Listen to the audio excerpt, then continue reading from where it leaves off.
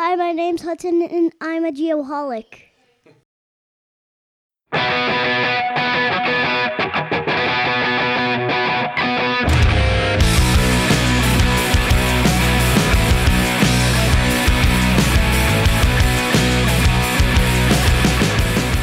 Ready, guys? Let's do this. Yeah. Let's do that. Thanks for listening, everybody, to episode 32 of the Geoholics, a podcast produced by and for geomatics professionals, also known as one of my childhood heroes, the O.J. Simpson episode.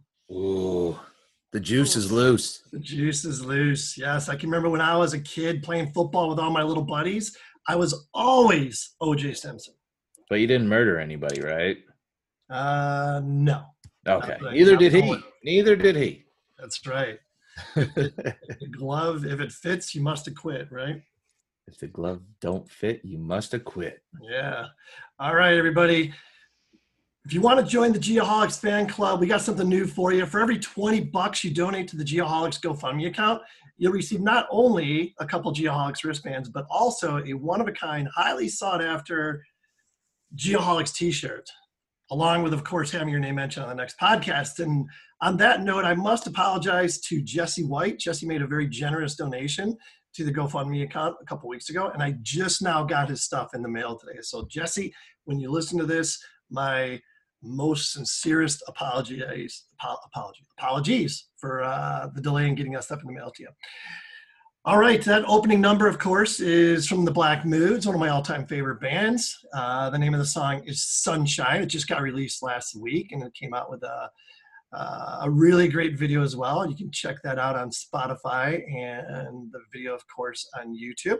The Black Moods are Josh, Chico, and Jordan, and the website for those guys is theblackmoods.com. I was just on there today, as a matter of fact. I haven't been on in a while, but they had all kinds of shirts, CDs, pillows. I mean, everything moods you could possibly ask for. So get on there and check that out. And with that, let's give our friends of the program a shout. Thanks to them for believing in us and their continued support. We've got Bad Elf GPS, so you can check them out at bad-elf.com/flex to check out the new Flex GNSS receiver. Then our guest last week was it last week or no? That was 2 weeks ago. Was Mr. Farrow from Land Surveyors United. You can check out his website at landsurveyorsunited.com. Yep, these episodes all run together, just like the days anymore. At this point, I just feel like I'm not leaving this room. And we've got Unifly. You can check out that website. I'm going to spell it because there's a couple of Uniflies out there. We want to make sure you get the right one. UNIFLI.AERO. Now we can talk about last week's episode with Corey Allred and Parkland College, his land survey program in Champaign, Illinois. You can be finding that online at parkland.edu/surveying. Nicely done, Shoots. And last but not least, we have Advanced Geodetic Surveys, also better known as AGS. You can check them out at agsgps.com for all your equipment needs. Check them out.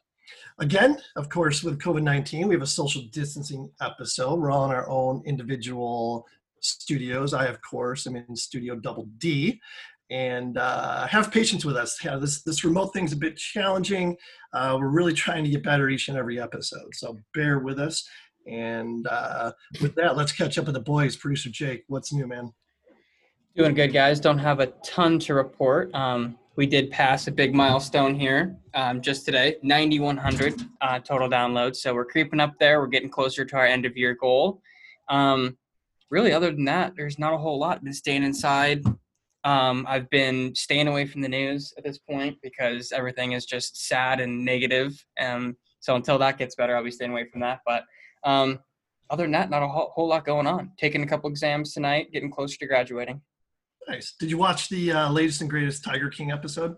I did. I figured we would talk about that. Yeah, that's just like kind of like what this is, right? Just like a Zoom call, just like checking in with everyone. So it was cool to see that. It's also funny to see that Carol didn't want to show up. Do you notice that? Yeah. Yeah, she declined to show up. So Why would she possibly decline something like that? Yeah. It's fun. I don't think she thought that was going to go the direction that it did, right? That people were going to pick that up and run with it. But Yeah. People are pretty serious about it. Apparently, I don't know how true this is, but I've seen stuff about they actually reopened the case. So who knows? But It was Who's something like the the sheriff in that town is looking to open the cold case and looking for anybody to call in with anything they have, which that's just opening the floodgates for a mess. yeah, who knows? They're going to have to filter through all that BS that they're going to get. But yeah, still good. I mean, all-time show. That's going to be – and kudos to Netflix. Perfect time to release something like that. Just all around golden. So really good job there. Yep. What about you, Ryan? What have you been up to these days? Like I said, I haven't left this room in days. I feel like all I do is Zoom meetings and stare at my computer screen all day. So it's nice to talk to you guys rather than my wife and child. We got bikes recently, and within like a week I already had a flat tire, and the bike itself was hard enough to find, and then finding replacement tubes for the tire, which is even harder at this point. Good point. Apparently nobody has anything else to do but buy a bike and ride it. So that's what I'm a part of. I'm not going to tell anybody where I live. I don't want any, paparazzi coming after me, but that's what I've been up to. What about you, Kent? Oh, real quick, fasting update. I'm down about 13 pounds. Instacart update. I'm up about $2,000. Humble brag. Humble brag, exactly. And I am fully caught up on Ozark. Finished after season 3 yesterday, as a matter of fact. Is that a show I need to watch? Big time. Yes, I would recommend it. Really, really good. Really solid. All right, the lovely Carrie and I were looking for something new now that Joe Exotic's all done. Yep, you should definitely check it out. I mean, it's 3 seasons, so you'll be able to watch it for a while. And trust me, if it keeps my attention, it'll keep anybody's attention. That's a tall order to keep your attention. It is a tall order indeed. I do have one question for you guys. If you could pick any 3 people to be quarantined with for 3 months, who would they be? Oh, man, I have no clue. Come Let's on, hear yours Dave. first. Let's hear yours first. What? Mine? No, I asked you the question. Come on. Well, do you want the real answer or like, No, it's only 3 months. My house with my wife and child right now, so that's 1 and 2. Well, it's only 3 months, so it's not like, forever. Wow, man. It's got to be my favorite people. Probably Leonardo DiCaprio. Probably interesting stories out of him. Joe Exotic. Be a great guy. And then there we go. Jason Bateman, Ozarks. Right there's my 3. Wow, that is a interesting threesome there. That is good. And the people you should look up to.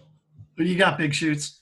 Well, if I'm just going off of like people that I admire, so to speak, definitely Howard Stern. That'd be number 1. And I guess Mike Piazza, even though last week was episode 31. And then third, I only have 2 interests in life. I guess Pete Alonso, because he seems like a fun dude. Interesting. Yeah, the Mets and Howard Stern. That's all I got. Good stuff. Boring. That's all right. Jake already stole Joe Exotic. I don't know where to go from there. That's a no-brainer. No-brainer. Yeah, good stuff. Carol Baskin and a bunch of sardine oil, perhaps. Yeah, there you go. Let's give everybody a preview of our guest tonight. Melissa, who are your 3? Oh, Lord. I'm too much of an introvert to pick a famous group of people to be locked up for 3 months with. I'd probably pick my 3 favorite traveling companions, which are my cousin, my best girlfriend, Ellen, and my good friend, Kellyanne, who lives in Washington, D.C., and she's been locked up in her condo for the last 2.5 months. So Oh my gosh. I am not interested in spending a lot of time with people I don't know. At least 3 months of quarantine. Good point. All right, let's move right along here to the Safety Apparel Safety Share. Safety Apparel, these guys are producing the best safety vests on the planet, and I can confirm because my guys wear them. I've said that probably 6 times. But make it a point, if you guys are in the market for some new PPE safety vests, be sure to check them out at safetyapparel.us. And with that, our safety share tonight continues to be relevant to the COVID-19 topic. So let's talk about construction zones just a little bit. And these are quickly becoming one of our more challenging workplaces. So the point is, many construction projects are still underway, of course, despite the majority of states issuing stay-at-home orders during the COVID-19 pandemic to help stop the spread of the disease. So those of you that are out there working on active construction sites, here are a couple things or a few things to think about. You can look at them as best avoidance practices. So first and foremost, of course, encourage any sick workers to stay at home. I mean, employers must be sure to ask workers to self-identify symptoms of illnesses, especially COVID-19. And those symptoms, of course, include fever, coughing, and shortness of breath. So if anybody working on a construction site, is experiencing any of those symptoms, definitely should stay clear, and they should not be working. You can even go to the extreme of performing temperature checks of workers, preferably, with non-contact type thermometers. And, it's still important to continue toolbox talks. I know most companies are doing these on a daily basis, sometimes more than once throughout the day, but making sure they're done with proper physical distancing of 6 feet between each worker. That's kind of the norm these days. Modify work schedules if possible, staggering shifts or offering alternative days of work for extra shifts to reduce the number of workers on a site at one time. Restrict access to closed or confined spaces. Of course, do not share water bottles or coolers if you can keep from it. Disinfect any shared equipment. A lot of the guys out there, you're touching the tripod, range pole, brush axe, what have you. Be sure to disinfect that as much as you possibly can. Provide workers with hand washing stations if water isn't available on site. Employers should definitely make sure hand sanitizer that contains at least 60% alcohol should be readily available. And last but not least, we just talked about PPE a little bit, but gloves, eye protection, and masks are an absolute must at this point in time. So just some things to think about if you guys are working on active construction sites or just out in the field in general, for that matter. All right, let's get on to our guest tonight. Our guest tonight is Melissa Boyles. Melissa was born in California, and she grew up in rural Arizona, up north in the Kingman, Flagstaff area. Melissa obtained her undergrad degree from University of Phoenix and her master's in organizational development from GCU. Go Lopes. Are you a big Lopes fan, Melissa? Yeah, I'm a big Lopes fan. I like that college. Yes. And have you been to a basketball game there? I hear they're pretty amazing. I am not a big sports person, so no. All right, but you do who's enjoy the not a fan of the outdoors. basketball team is Dan Marley. You gotta let go, right? You gotta let go. Yeah, it's too bad. One thing Melissa does do is she enjoys the outdoors. And recently she's been training to hike the Grand Canyon. And I was going to ask you, was that a rim-to-rim hike? Were you going to the bottom, staying the night, and coming back up? Yeah, we were going down to Phantom Ranch. We were going to stay 2 nights at the bottom and then hike back out. And probably maybe 2-3 days before we were supposed to take off, the park closed and the hike got canceled. We were training for 15 months for that. Oh my gosh. Yeah. Good for you. Were you ready? It may have been a little bit of divine intervention that delayed the hike. So I think by the time we get back up on our lottery drawing so that we can go back down, I'll be in even better shape to go. Excellent. And another interesting tidbit of information is you're a fan of the Highland Games. That is really interesting. What's your favorite event of the Highland Games? Well, a favorite aspect is really just Scottish men. There you go. So you like kilts. I do. All right. Point taken. Interesting. Did you go to the Highland Games? Weren't they just here like a month or so ago, right before the roof fell in this place? Yeah. I did not attend the last Highland Games here. No, that was a little too many people and too close to everything that was going on. Yeah. Unfortunately, but there is on the bucket list going in to see the Edinburgh Festival and seeing the Highland Games actually in Scotland. So That would be absolutely amazing. Well, there is a local gentleman that's a surveyor and also participates in the Highland Games, Mr. Stan Dickey. ah, Yep. It fascinates me. The dude literally just carries a phone pole and throws it over. It's crazy. yeah. Seems like a very important skill to have. Yeah. I'm not sure where that originated, but yeah, interesting. Yeah, I love watching them. Those guys are freaking amazing. And the bagpipes, of course. Yeah, Who doesn't like bagpipes, right? no, absolutely. Absolutely. So Melissa's worked in the engineering consulting arena for about 22 years and currently is a VP at Jacobs, where she is the Arizona Transportation Client Account Manager. So Melissa, thank you so much for being here. My pleasure. Thanks for inviting me on. Absolutely. It was somewhat last minute, so we appreciate you being able to make it. I've been looking forward to this the last couple of weeks. Let's get to know you a little bit more as far as your professional career path goes. Tell us a little bit. So after you got your degree, what was your first gig, and how did you get to where you are now? Kind of random how I got involved into the transportation industry. I was actually working for Carter Burgess at the time, and our planning group, I was working for the land development division, and our planning group had an issue come up on a study that they were doing with the city of Phoenix and the Regional Public Transportation Authority, and their public involvement person got booted off the project. And the client was really kind of ticked off. And the planning guys came to my boss and said, "Can we borrow Mel?" Oh.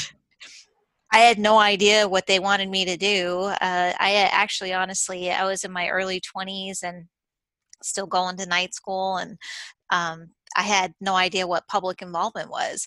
And they told me, just go and be nice to them and do whatever they need done until we figure out a permanent replacement.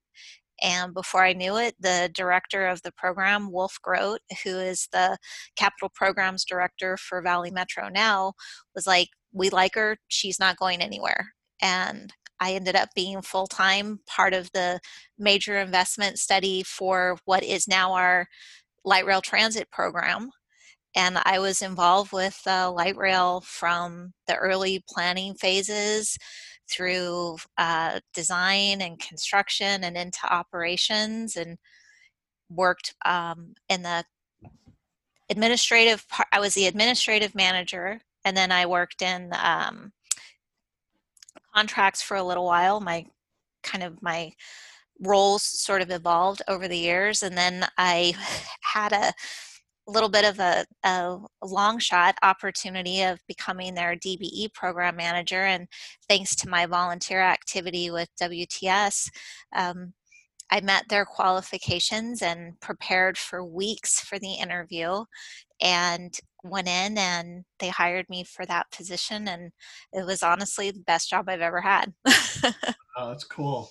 Yeah, it was neat to see something so significant evolve from an idea into an operating new mode of transportation for our valley. Yeah, that is really, really exciting. So what was your intent? Like when you were, wrapping up your master's degree, did you already have an idea of, where your career was headed, or did you just kind of happen, like you just said, it you kind of fell into it and like, oh my gosh, this is awesome. I love this. No, I absolutely fell into it. You mentioned I grew up in rural Arizona, Kingman and Flagstaff, and I was the first person in my family to go to college, and first person to pursue any kind of higher education. And for me, I was amazed at the transportation industry and how many people it affects, and how many people and how many aspects of our life it actually touches. So if you think about it, like you could, in your home, outside your home, driving down the street, whatever, like you cannot look anywhere around you and see anything at all that wasn't somehow impacted by transportation. And the more I learned about the industry, the more fascinated I became. And I just was always very open to evolving my career. So when I had the opportunity to pursue being the DBE program manager for Valley Metro, I pursued that, and then ultimately became the civil rights administrator for ADOT and was there for a few years and managed their programs. And then it was time for me to leave the compliance front, and I moved into the private sector and kind of really have not had a plan other than always being open to that next opportunity and not being risk averse. You know, some things work, some things don't work, but for the most part, I would say I've been super fortunate, and I have this like amazing group of people that are, I would say, are my network is too formal of a word, but you know, the people that I think of as friends and colleagues in the industry, and it's just really cool to be a part of that. Yeah, no question. And you mentioned WTS, and it's my understanding you're the WTS mentorship leader. So, I mean, we talk about mentorship a lot on this show. So, I'm curious to get your take on the importance of having a good mentor. Yeah, so you know, for me, I was really, really lucky to have amazing mentors in unofficial capacities throughout my career. Mark Sorensen, who's a transportation planner, I think he's a vice president, probably a higher level now at HDR. Rick Simonetta was the CEO for Valley Metro. You know, Joe Marie, or so many people that really just kind of stepped out and said that they acknowledged or, you know, expressed, I guess, that they saw potential in me and offered me help and assistance. And I feel like I've had some super fantastic opportunities to do things that I never would have imagined I would have done were it not for those people. And you get to a certain point in your career and you just feel compelled to facilitate that for other people. So I look around at, you know, for WTS, we're focused on women in the industry, but I look at young women in the industry and I think about what my challenges were and the hurdles I had to overcome. And I just get a lot of, I guess I get a sense of doing the right thing or paying it forward when I can connect those people to leaders in transportation, male and female, that can help them navigate their own careers. And I think there is literally nothing more important in your career than finding the people that will advise you unofficially, not your boss, not somebody necessarily within your company, but people that are going to help you navigate those rough spots or those challenge situations. And it's just, I really enjoy being able to facilitate providing that for other people. Good stuff. What do you think it takes to be a good mentor? I mean, not everybody is going to be a good mentor, but what do you think? What are the qualities a good mentor needs to have? I would think somebody who has longevity in the industry, whichever respective industry, someone who has objectivity, so can think about things from a lot of different perspectives. You know, when you think about transportation, or for me, I'm always thinking about the transportation industry, but when you're thinking about any specific industry, there are a lot of different stakeholders that are involved. But specifically for transportation, there's a public perspective, there's an agency perspective, there's a consultant perspective, and even within the consultant perspective, there are people that are involved in planning, people that are involved in design, people involved with construction, and everybody has different things that are their priorities. And a good mentor is someone who recognizes there are a lot of different viewpoints and helps guide young people or even people that are just maybe at transition points in their career to those objective conclusions. So if you've got a challenge, let's look at it from a lot of different perspectives. I think that's probably like the number one thing that's important. So if somebody's listening to this, how do they get involved with the mentorship program with WTS? So it's an annual program. We just kicked off, very interesting times. literally the week we were supposed to do our half-day retreat to kick off the program is the week everybody started staying home. So we did that on a virtual basis, but it's an annual program. It lasts 9 to 10 months. The way that we handle the program, or the way I've been handling the program as the director for the past 3 years, we have a call for applications. So if you're someone who is looking for a mentor, you submit a statement of interest, a resume, statement of support from your boss. Can't really be involved in a program that takes up time in your workday without support from your boss. So your boss has to buy into it too. But what are the goals that you have for getting out of the program, and ultimately what are your goals within the industry? I review those, and I recruit people. I look at the applicants, I look at what their goals are, I look at their resumes, and I draw from my network of people and think kind of just from the perspective of who would be the best person, or who do I think would be the best person to work with this individual to help them achieve their objectives. So if somebody is interested in being a mentor, they just need to reach out to me and let me know that that's something that they'd want to do. If somebody is interested in being a mentee, since the program just started in March, probably February next year would be the next application cycle. Gotcha. All right, cool. What's so your current role at Jacobs? What do you like best about it? So at the risk of sounding trite, probably the people I work with. I work with some really, really cool people that are very smart. One of the things, as I was being recruited to come work for Jacobs, that I noticed about every person that I talked to, they had equal parts humility and intelligence. And I think when sometimes you get into these big companies, the higher you get up the food chain, the more egos get involved. And I did not meet one person that presented first with ego. And to this day of working there for coming up on 2 years now, still have never come ego first. They're just people that are smart. They want to do good work. They care about each other, and they want to be successful. So for me, that's the number one thing that keeps me wanting to come back to work or show up at my desk in the morning, now that we're not going back into the office for a while. But yeah, and being part of a global company, we have 60,000 employees worldwide. Yeah, kind of crazy, mind-boggling.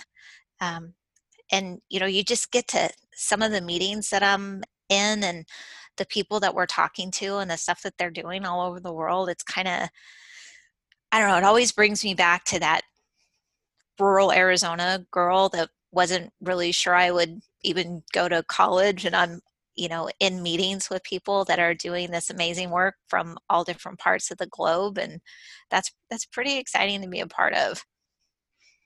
Yeah, no doubt. Sounds like a great opportunity. In an attempt to tie this discussion at least loosely to geomatics, I know you've worked for a mapping, or at least consulted for a mapping company in the past. What ties to surveying and mapping do you have, and do they play a role in the current position that you have? Absolutely, and I would say it was way back further than doing consulting work previously with aerial mapping with an aerial mapping firm. I from the early phases, as soon as my career started to evolve and I got more and more involved with the technical aspects of the work, from planning, preliminary engineering, construction, survey and aerial mapping always been very, very critical part of delivering quality engineering and then ultimately construction work products. So having the right team member who knows the client, who knows the project or corridor or facility or whatever it might be that it is that you're working on is absolutely critical to having a successful project. And one of the, I wouldn't say first questions, but one of the first, say, 5 questions that comes up when we're talking about our engineering teams and our pursuits is who we're going to use for survey.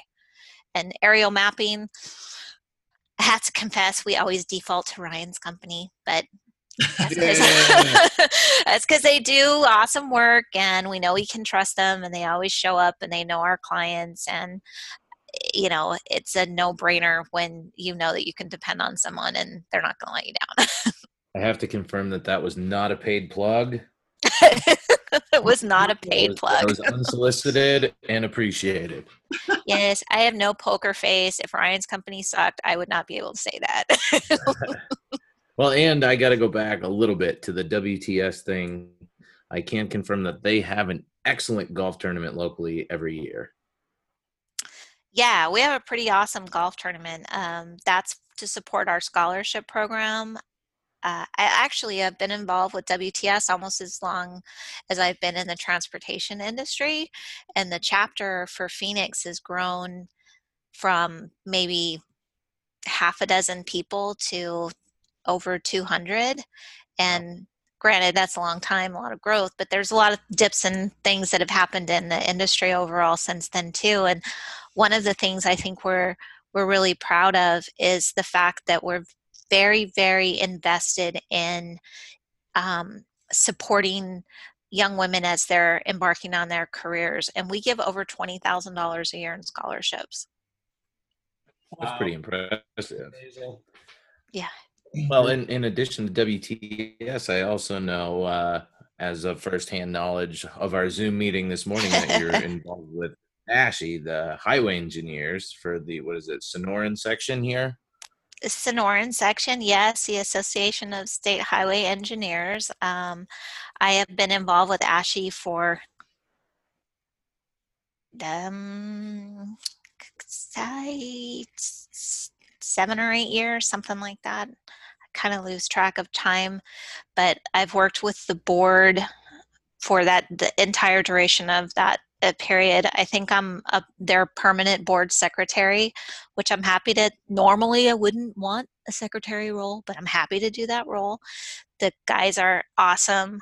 I can't even say enough about how much I love that organization. The very best thing about ASHE is there's zero drama. We have what we need to what we need to get done, what we need to do. We set up our speakers. We also have a great golf tournament for ASHE. I think we gave out $10,000 in scholarships last year. You know, board meetings are short. Everyone knows their job. And we're actually in the process of forming a new Southwest section. So we're working with the Dallas-Fort Worth section and the Houston section, which is just a chapter, but for some reason ASHE calls them sections. So it's Phoenix, Houston, and Dallas-Fort Worth. And we're growing a whole Southwest presence for ASHE. And I think we have 3 people locally, myself included, that will be part of that regional board. James Barr definitely will be a part of it. He's amazing. Susie with Gannett Fleming, Suzanne with City, I think she changed her company name. It's City Town Lighting. But yeah, so we're kicking that off. We've been working on that. And I'm also a part of the Arizona Transit Association board. Spending all that time working on light rail, you kind of can't help but become a transit geek. So I want to make sure that public transportation is something that's accessible to people across the state. And that's a pretty cool thing to be involved with too, because they work with like Valley Metro and the city of Phoenix and all of the big transit providers, but they also work with all of the smaller transit providers throughout the state, people that are even just like providing dial-a-ride service and need grant funds. So you get this huge array of perspectives, which is something that I love about this industry is, you know, you've got Phoenix, 5th largest city, and then you have places like Kingman that still need assistance and everybody's working together to make it happen. Yeah, it's got to be pretty rewarding. Yeah, definitely. And you get some characters, like there's really interesting characters on all of these boards. They're everywhere. Yourself included, of course. Well, no, I'm just very low key.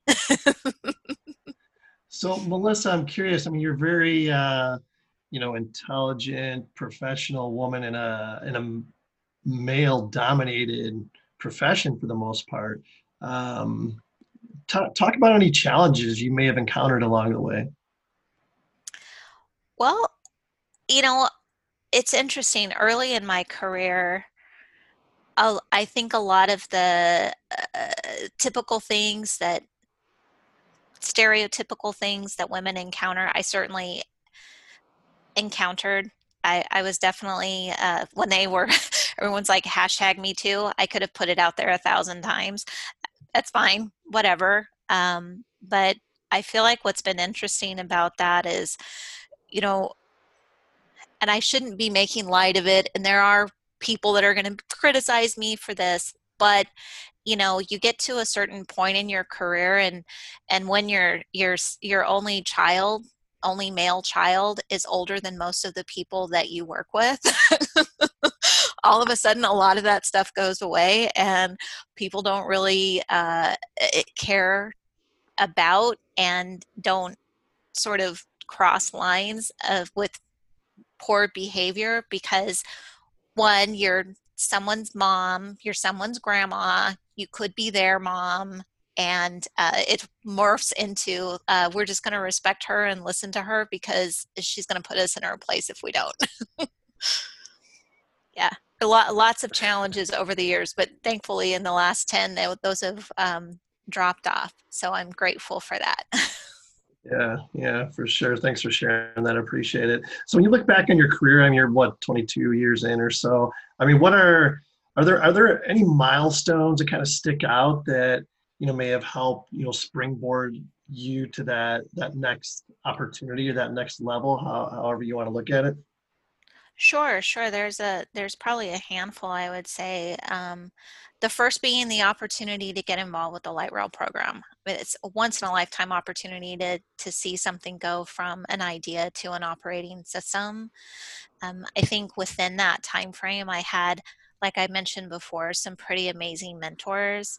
Um, One of my mentors, Rick Simonetta, pretty much insisted that I apply for the APT Leadership Program, so the American Public Transportation Association, where they annually pick 26 people from across North America, to participate in this leadership program. And Rick was a huge proponent of me applying.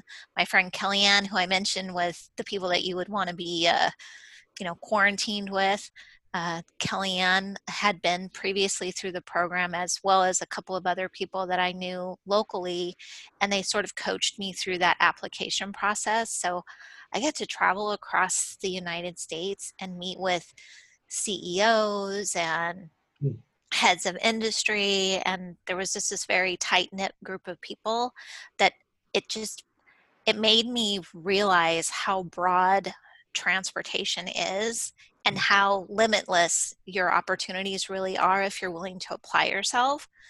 So a lot of the people that I went through the program with, I'm still friends with today. Same thing. Few years before I went through the After Leadership Program, I applied for the WTS Leadership Program. Smaller group of people. I think they take At that time, I think they took 10 or 12 applicants from across the US. So that was a 3-day program. So it's more of an intensive, shorter term program, but that also you had access to people and, you know, personal coaching, professional coaching about, who you are and where, how, how you see yourself versus how other people see you. I think that was probably one of the most eye-opening things for me going through that program. I kind of saw myself one way, and then at the end of the program, one of the things that they did is the participants all gave feedback about each one of their fellow participants, and that was I can honestly say I did not see myself the way that other people did. And it kind of empowered me a little bit, like, okay, well, maybe I can be a voice for other people, because I thought I should be a listener and maybe I should be a speaker. And I think that's honestly what led to me becoming a champion for the DBE program, the Disadvantaged Business Enterprise program at Valley Metro and at ADOT. And I would say those were two career experiences. You know, we had this multi-billion-dollar program at Valley Metro, and I was a department of one, and we had 300 million, hundreds of millions of dollars of work that went to small and disadvantaged businesses, small women and minority-owned businesses, disadvantaged businesses. And I was the one fighting with the prime contractors and fighting to get them, you know, to get goals set so that they could be included. And when I went to ADOT, it was kind of interesting because I had people tell me, or ask me rather, why are you going to work for ADOT? They don't have a DBE program anymore. And that was a little bit shocking to me, because naturally they did, and they had a lot of challenges related to the program at the time. Great program now, awesome people running it. But from, you know, kind of revisiting the things that were dysfunctional at the time, Yeah. knowing that all of the stakeholders were very motivated to get things fixed.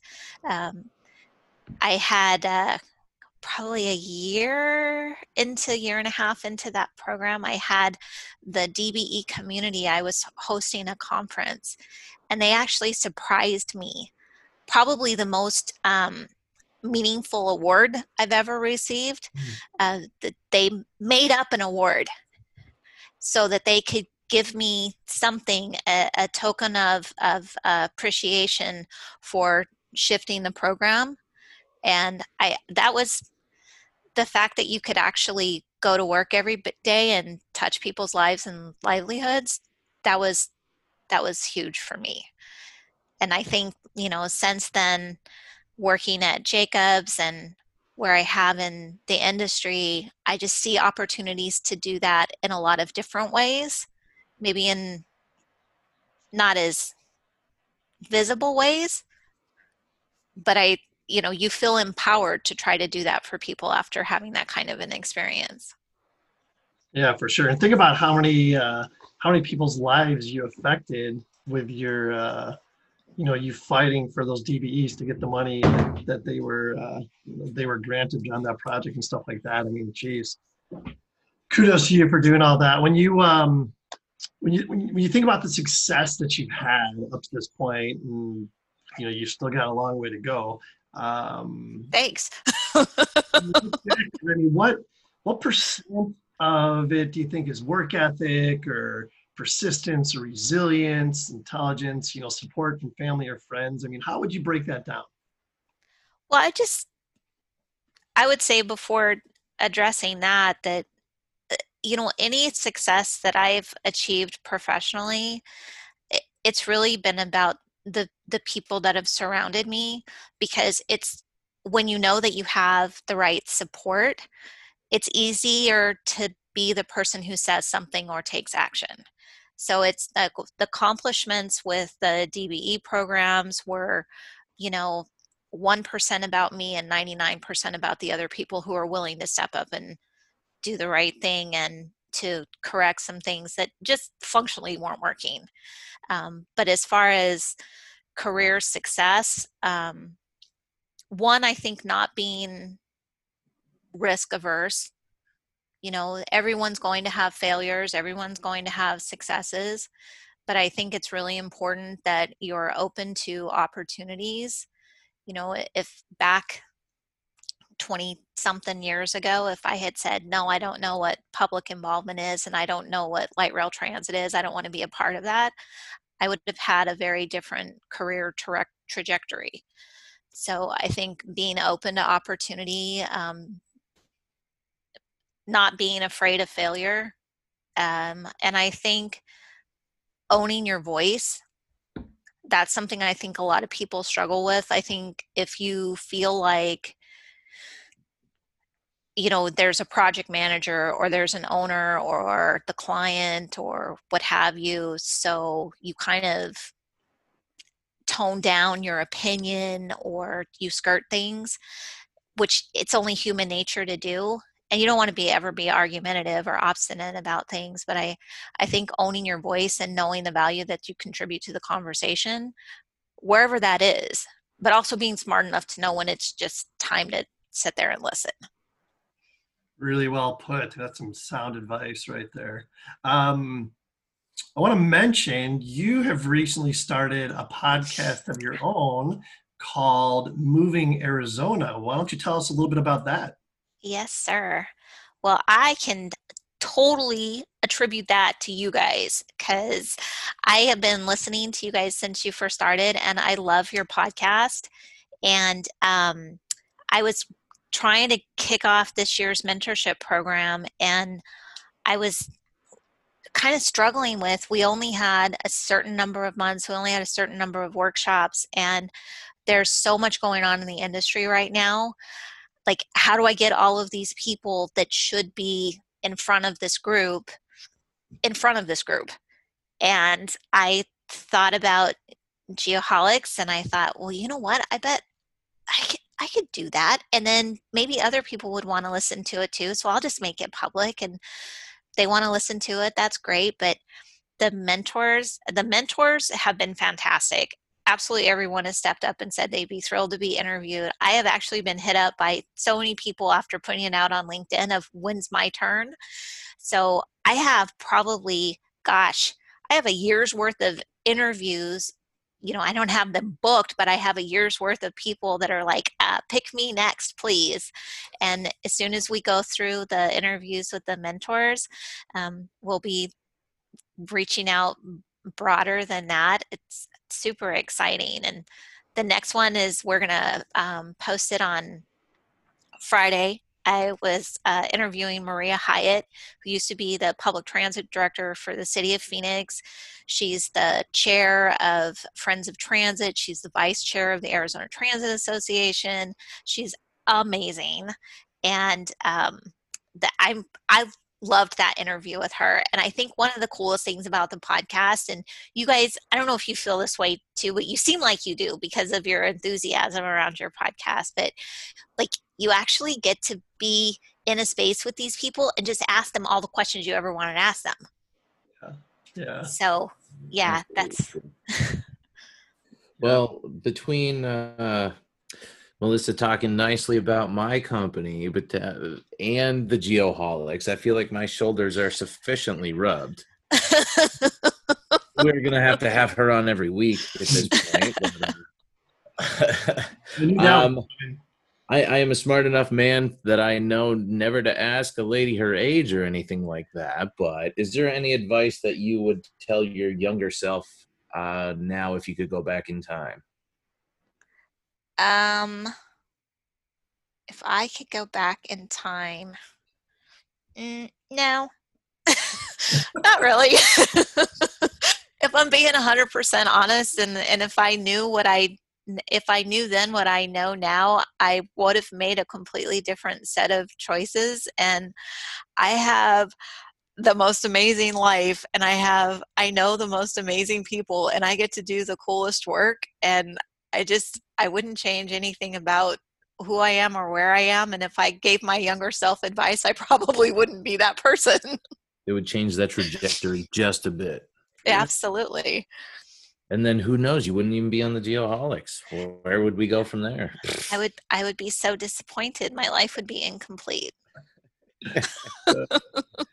Well, this is a go-to question. I know you said you've listened to us, and I feel like I'm at a loss for words. We inspired a new podcast voice, but do you have a mantra that you live by?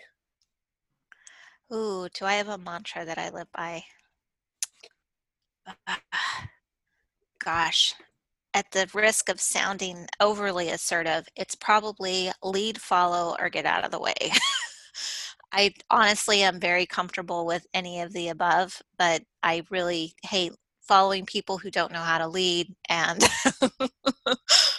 I'm always happy to step up if no one's going to. But yeah, if that were a mantra, that's my mantra: lead, follow, or get out of the way. Take action or don't, but own it either way. That's great, Melissa. So I'm curious, when you mentioned leadership, how would you describe your leadership style? So I would say my leadership style, I love being a part of a team. I love the whole concept of all boats rise together, right? There is no shining star. There should not be someone who is the center of attention. I believe firmly, from all the amazing mentors I have always worked with, that everyone matters. I will never forget Rick Simonetta in his very first staff meeting with us we weren't Valley Metro at the time, but his very first staff meeting with us, he had the whole front area shut down, our admin team, document control, the receptionist, everybody needed to be in the room. And there were some managers that were like, don't we need someone to answer the phone? And what if someone comes into the reception area? And he said, you are all in this room because you are all critical to the success of this program. No one is more important than anyone else. And I wholeheartedly believe that. But I also believe that you're a team player or you're not. And if you're not going to be a team player, then I'm probably not going to include you in the things that we're doing. And fortunately, at Jacobs, we have really good people, like I said before, humble, smart. I don't know if you guys have ever read that book, The Ideal Team Player, but the 3 characteristics of an ideal team player are hungry, humble, and smart. That describes, I would say, 90% of the people I work with at Jacobs. It also describes a lot of the people that I get to work with in the associations that I'm on the boards for. So it's all about working together to get stuff done. And then people that are disruptive, we just have to diplomatically find a way to redirect their disruption to something that isn't going to be detrimental to the organization. Yeah, and you My mentioned goodness, that was some HR speak right there. Well, now that you mentioned this book, this is a newer question to the program, but I really like this one. So Dilfy Dilf added some, what was it, bring value or add value? There you go. If there was an autobiography of your life, what would it be called? And 2 parts to that. Who would play you in the movie? Oh my gosh, who would play me in a movie and what would be the autobiography? I would say my autobiography would be What the Dog Saw. There's an awesome Malcolm Gladwell book. I just looked over at my bookshelf and thought, which one of these books would be me? But yeah, I think if you, I don't know, you guys didn't really ask me about the dogs, but I'm a huge dog person. They're spoiled rotten, adore them, Jasper the Great, and my little pudgy pirate dog. But, dogs protect the pack. They're intensely loyal, they're affectionate, they're smart, they're resourceful, they're resilient. So, What the Dog Saw probably would be my book. And I don't know who would play me. I've had so many people say like famous people that they think that I look like. Someone told me that I look like Linda Carter, like the old school Wonder Woman. I don't get that at all. Yeah, so maybe I just have to pick the old school Wonder Woman. That kind of fits my personality a little bit. Now, do you have a lasso of truth in the movie? No, I do not. But I'm sure I can pour a stiff enough drink to get the truth out of someone. Oh my goodness. Now, Malcolm Gladwell, he's the guy he wrote the 10,000 Hour book, right? He did, and he wrote Tipping Point, and yep, he wrote a lot of really good stuff. So would you say that you've put the 10,000 hours into this transportation industry, or is the podcast going to put you over that? Oh, I put way more than 10,000 hours into the transportation industry. I may have put 10,000 hours into After the Leadership Program. One thing I got to say, Big Shoots is so much smarter than he leads on to be, I swear. I don't want to set the bar too high. You remember the movie Dodgeball when Vince Vaughn's like, I set the bar really low and then it's easy to exceed that. That is my mantra. We'll go with that. That's my mantra. Yeah, but you think about Dodgeball and you think about how low-key Vince Vaughn's character was and what a fantastic leader he actually was. Maybe that's your MO. Was. That's a good point. You're right. Oh, no, never mind. This episode's canceled. Cut it off. We can't let the secret out. Or maybe you're the guy in the wheelchair that the sign fell on. I don't know. That's Shoots. No, Hank Azaria. Dip, dodge, dip, and dive, or whatever the 5D. My favorite part was when he rolls in and he grabs the wrench and he just rolls it across. I'm like, that is life. You're expecting a dodgeball and you get hit in the face by a wrench. Dodge a wrench, you can dodge a ball. That's right. Good old Rip Torn. Oh, man. So, Melissa, besides failing to mention your dogs, is there anything else that we may not have touched on that you want to make sure you get out there? Nah, I'm just thrilled to be on an episode of your guys' show. I think you're doing an awesome job and, getting a kind of an unheard part of our industry out there and some visibility around people that are doing some fantastic work and that we depend on very heavily. So, thanks for inspiring Moving Arizona, and thanks for entertaining and educating us every time you post a new podcast, and thanks for having me on. Thanks again for being here. And how can people find the Moving Arizona podcast? So super excited. We are on the Apple Podcast now, so you can just look up Moving Arizona there. You can also look us up on Spotify, and or you can look us up on our website. Moving Air. It's movingaz.net. Fantastic. Is your producer as good looking as producer Jake?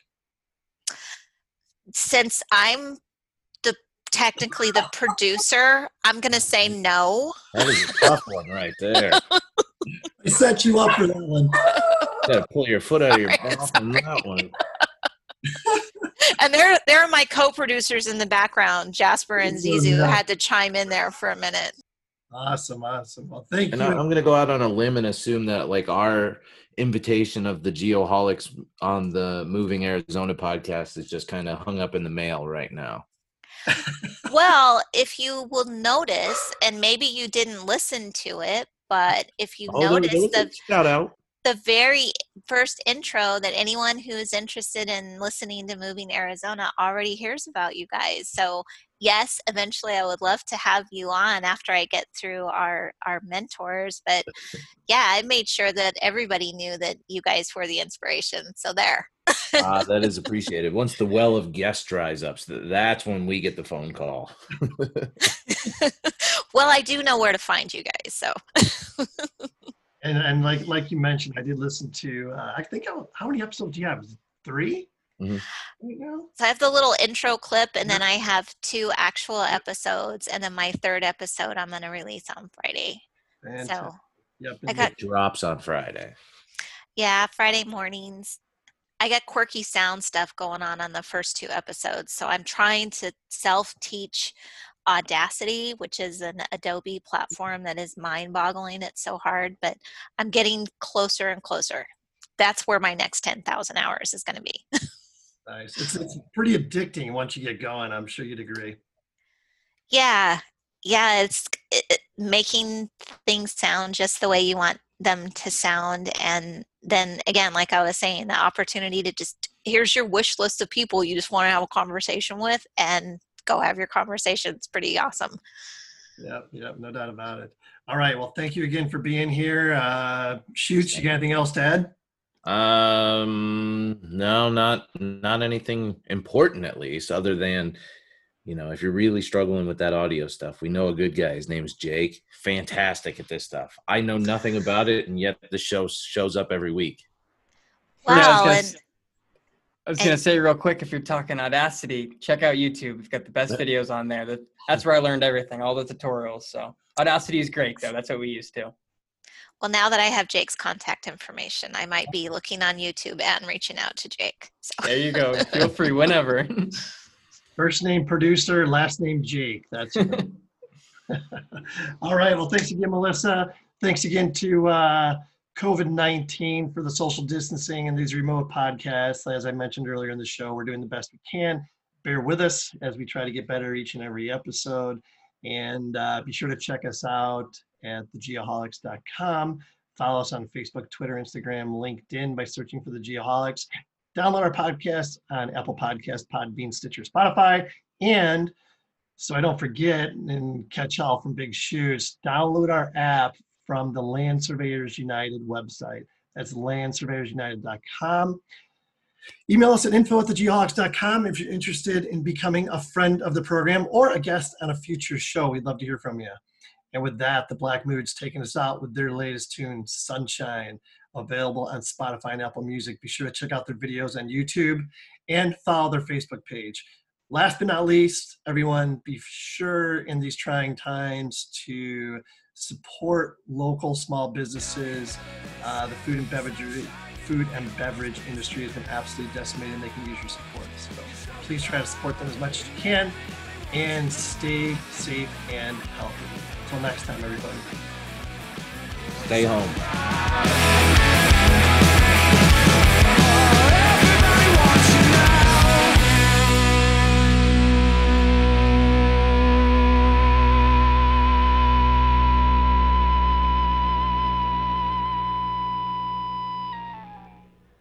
Thanks again to our friends of the program. Please be sure to check out Land Surveyors United at landsurveyorsunited.com, Unifly at unifly.arrow, Bad Elf at bad-elf.com,